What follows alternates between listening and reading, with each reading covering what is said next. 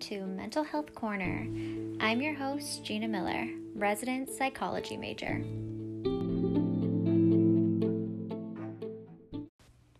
Hello. Today is going to work just a little differently than other episodes, as I'm going to be discussing my own experiences with autism spectrum disorder. It'll be a little less heavy on the facts and more focused on my observations and thoughts. So let's get right into it. My first experience with ASD was actually by a friend's cousin when I was a teenager. He used to come over quite a bit to her house, and I hung out with him several times. I had somewhat heard of autism, but I was a little more familiar with just broad intellectual disabilities, so I wasn't exactly sure that was what he had. When I look back now, though, I remember just a sweet boy who wanted to be friends with everyone. He didn't like people laughing around him because he did think that he was being made fun of. And he was a little bit quick to irritate. All of the mannerisms, personality traits, repetitive movements, now they stick out to me, though. I'm really happy that I met him because not only was he an amazing person, it introduced me to different kinds of people, and unfortunately, it also showed me how awful people can be to individuals with disorders and disabilities. And it really showed me how not to be that ugly to other people. About a decade after meeting Ricky, my friend's cousin, I was in a music therapy program at a university in Seattle, where I currently live, and I had begun my practicum at a church music therapy group for children with special needs. While doing my practicum there, I was exposed to individuals with ASD, Down syndrome, and ADHD, among several others that weren't necessarily named.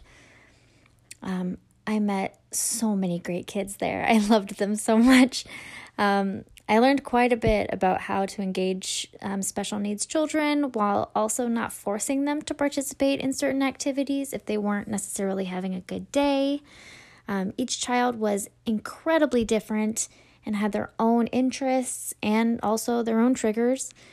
Several of our kiddos with ASD were sensitive to auditory stimuli, so we would try to keep interventions quieter or on the quiet side, or at least warn them when things would be a little bit loud. It was really the best time. One of the most memorable parts of my time there was finally having one of our oldest girls give me a hug. I really just felt like I had finally gained their trust, and I will honestly never forget that. It makes me emotional every time I think about it.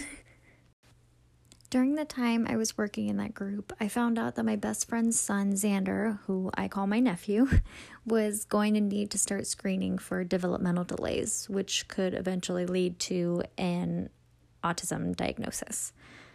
I was really scared at first because I didn't want him or his parents to go through any hard times.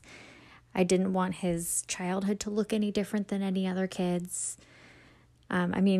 He was only about to be 2. He was really young.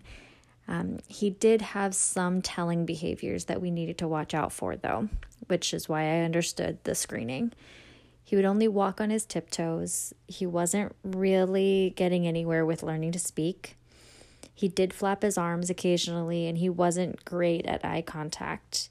And he was very repetitive in what he would do. He would only play with one thing for a very, very long time and would have to be told to move on to other things. After a while with that information, though, I kept thinking, there's nothing wrong with ASD, so he'll be different. He'll learn differently. That won't change how awesome he already is. He started classes at a children's clinic with several other kids with mostly all ASD diagnoses, and they all worked with speech pathologists and occupational therapists separately. He really began to blossom there, I feel, especially with kids that were very similar to him. He absolutely loved it. I took him to his classes several times, and I met the teachers and therapists that he worked with. He loved the socialization he got there, and I think that's really what helped him learn to play better and start talking as much as he can now. He is now almost 4 and has developed so much.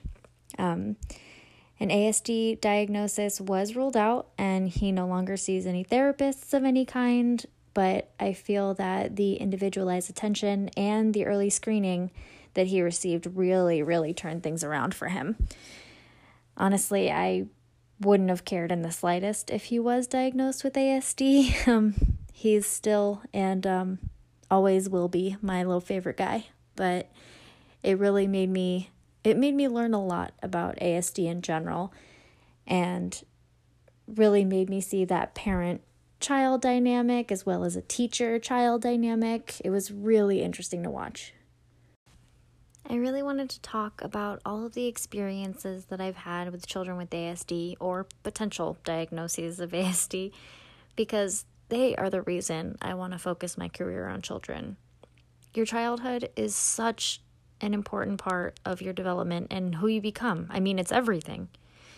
These children have taught me that I would absolutely love to be a part of that and watch that development firsthand. It may be really hard work at times, but these kids are so worth it. And we need more people in the world to see how amazing they are and just how much pure light and joy they really bring. It's insane how happy they can really make you. Their smiles just light up a room. This whole entire podcast series has been my own little exploration journey to eventually become a love letter to children with autism spectrum disorder.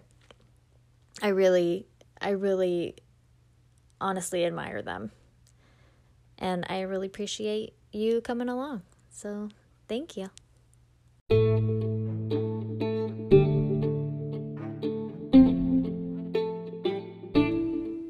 Thank you so much for listening to my podcast. I hope you learned something and have an awesome day.